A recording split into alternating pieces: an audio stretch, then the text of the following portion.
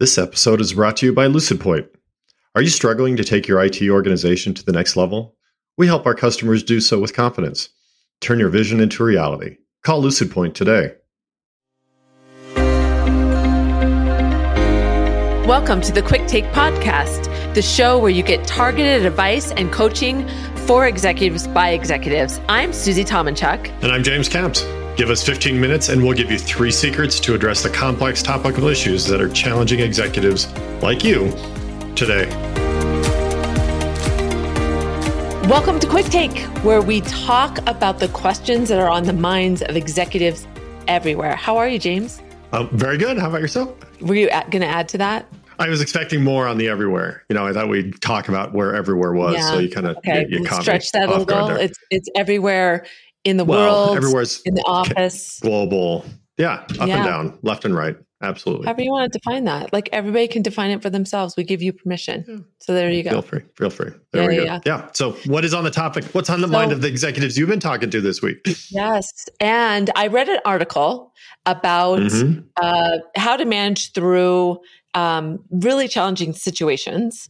And they looked at CEOs and they asked them how much of their day is planned versus reactionary to events or things that come up. Oh, sure. And most of them had this assumption that most of their time, they knew that they would get hijacked from time to time, but most of their time was something that was in their control, that was in their schedule. But when they looked at and analyzed their calendars, the reality, they recognized that really 80% of their day is reacting to things that are happening around them. Yeah. I believe and how that. interesting. I believe that. And they also think that companies have this myth or this assumption that it's mostly planned. So a lot of their workflows and things that they do are around that assumption that things can be controlled. And when you look at it differently, you got to react differently. So how'd that land for you? Yeah.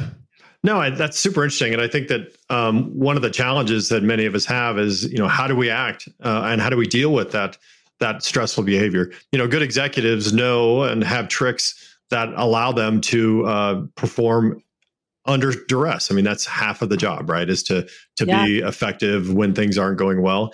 And I think in a lot of ways, it has to do with the responses you have to those, what we're talking about, 80%, right? I mean, it's that 20% is structured. We like structure. A lot of executives are control freaks, but boy, the trick is really how do you preemptively behave so that when things go wrong, that you can be prepared. Yeah. And I think you do get better at it over time. Like I can look back on my former self and I can remember some of the feedback that I got about just being reactionary in a negative way, but I didn't have the finesse yet. I hadn't had enough, on the job experiences to be able to handle that. I wonder how that happens. Like when is it one day that you're bad and then like, is it morph over time? And how do we do that? I'm going to it's a great segue into my first recommendation on that. And that was such a good segue. It's going to sound like it was planned, but it was not. But I think what you do as you get more seasoned as a leader is you rely more on and you realize the importance of relationships. And so I think the number one thing you can do to prepare yourself for difficult times, whether it's a political nightmare, whether it's a technical outage or an external activity, is when you have strong relationships within your organization, you do not feel as alone as a leader and you have more confidence that you and your team can be successful. And so I think as you get more seasoned, you realize that those relationships are more important. You don't necessarily go into things alone. And so you do feel like you're better at it, but it's also because you've done the preemptive work. You've done the first thing, which I recommend, is really focus on the relationships because that's what's going to get you and carry you through the challenging times.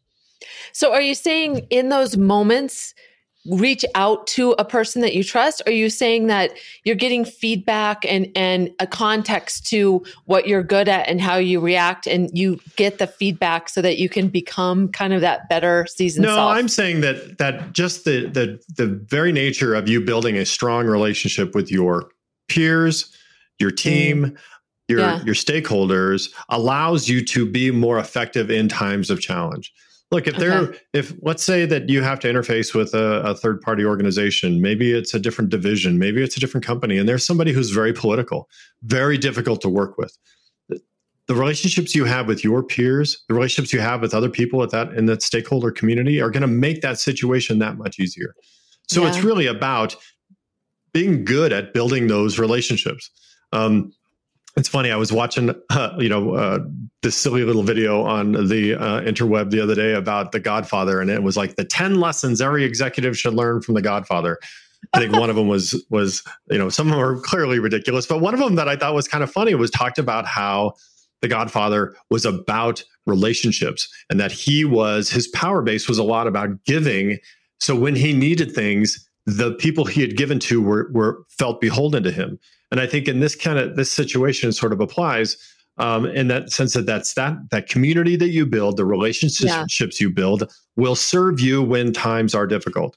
And so whatever the challenge is, I think ultimately, and it's not having friends. I'm not saying you need to have buddies on every level, but you need to have strong relationships and understand that ecosystem is super powerful when it comes to difficult times.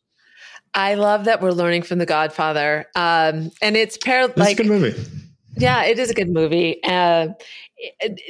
Investing in those relationships. I always say, just as a tangent comment, is when I talk to somebody, I always ask them what I can do for them.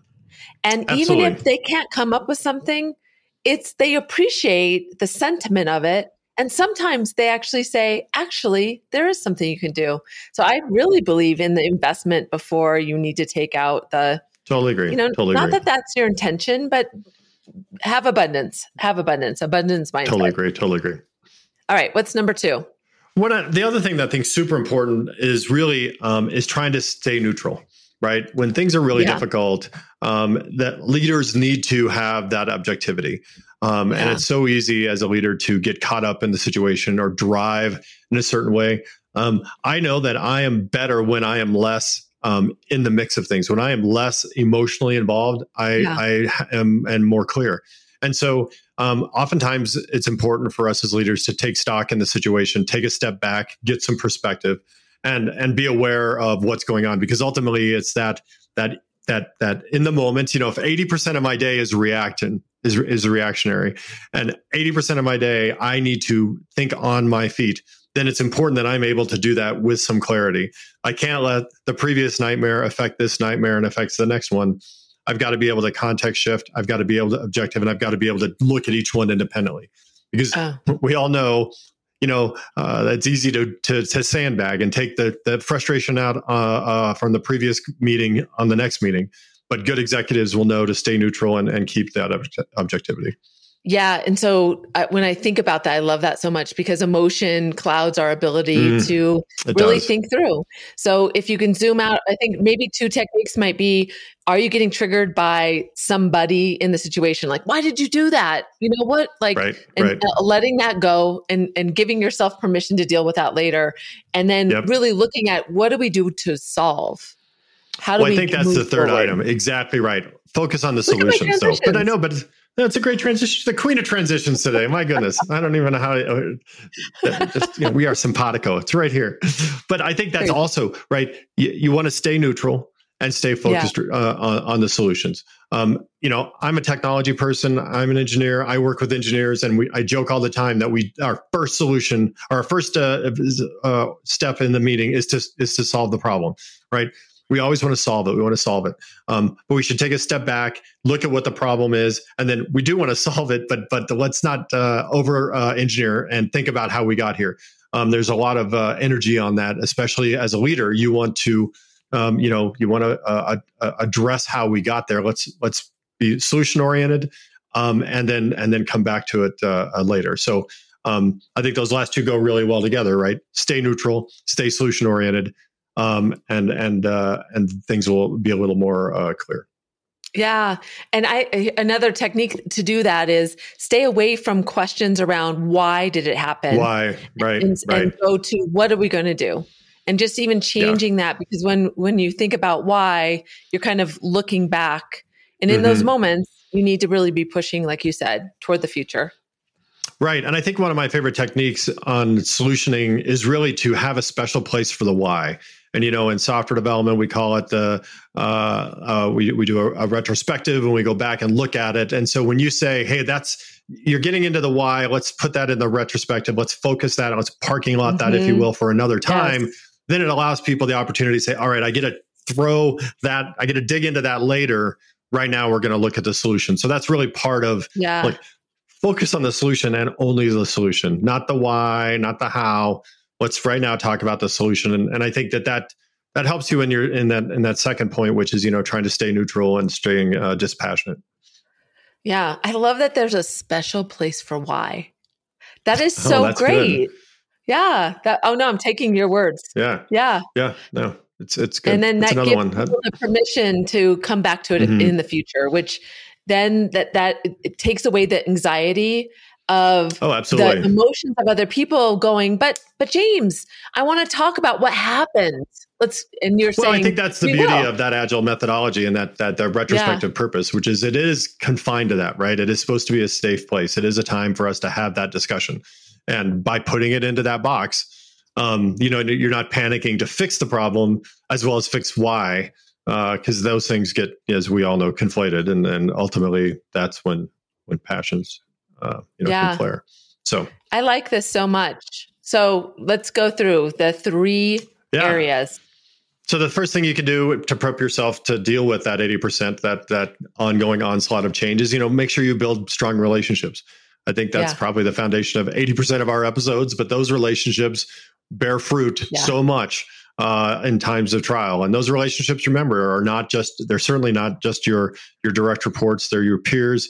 It's that whole stakeholder community. So build strong relationships. Secondarily, stay neutral, stay focused. You got to be, as a leader, you've got to make sure that you are staying in the middle there and trying and not taking sides. You need to stay neutral. And then third, of course, stay solution oriented. I like it. There's a special time for why, and usually in the moment that is not it. Special place for why, and stay solution oriented, and you'll be more successful when those things are tough. Awesome. This was good. We were really yin and yang today. Yeah, today was a good day. Yeah. We don't always have good days. But 80%. I love how we keep throwing out 80%. 80% of the time, we're not.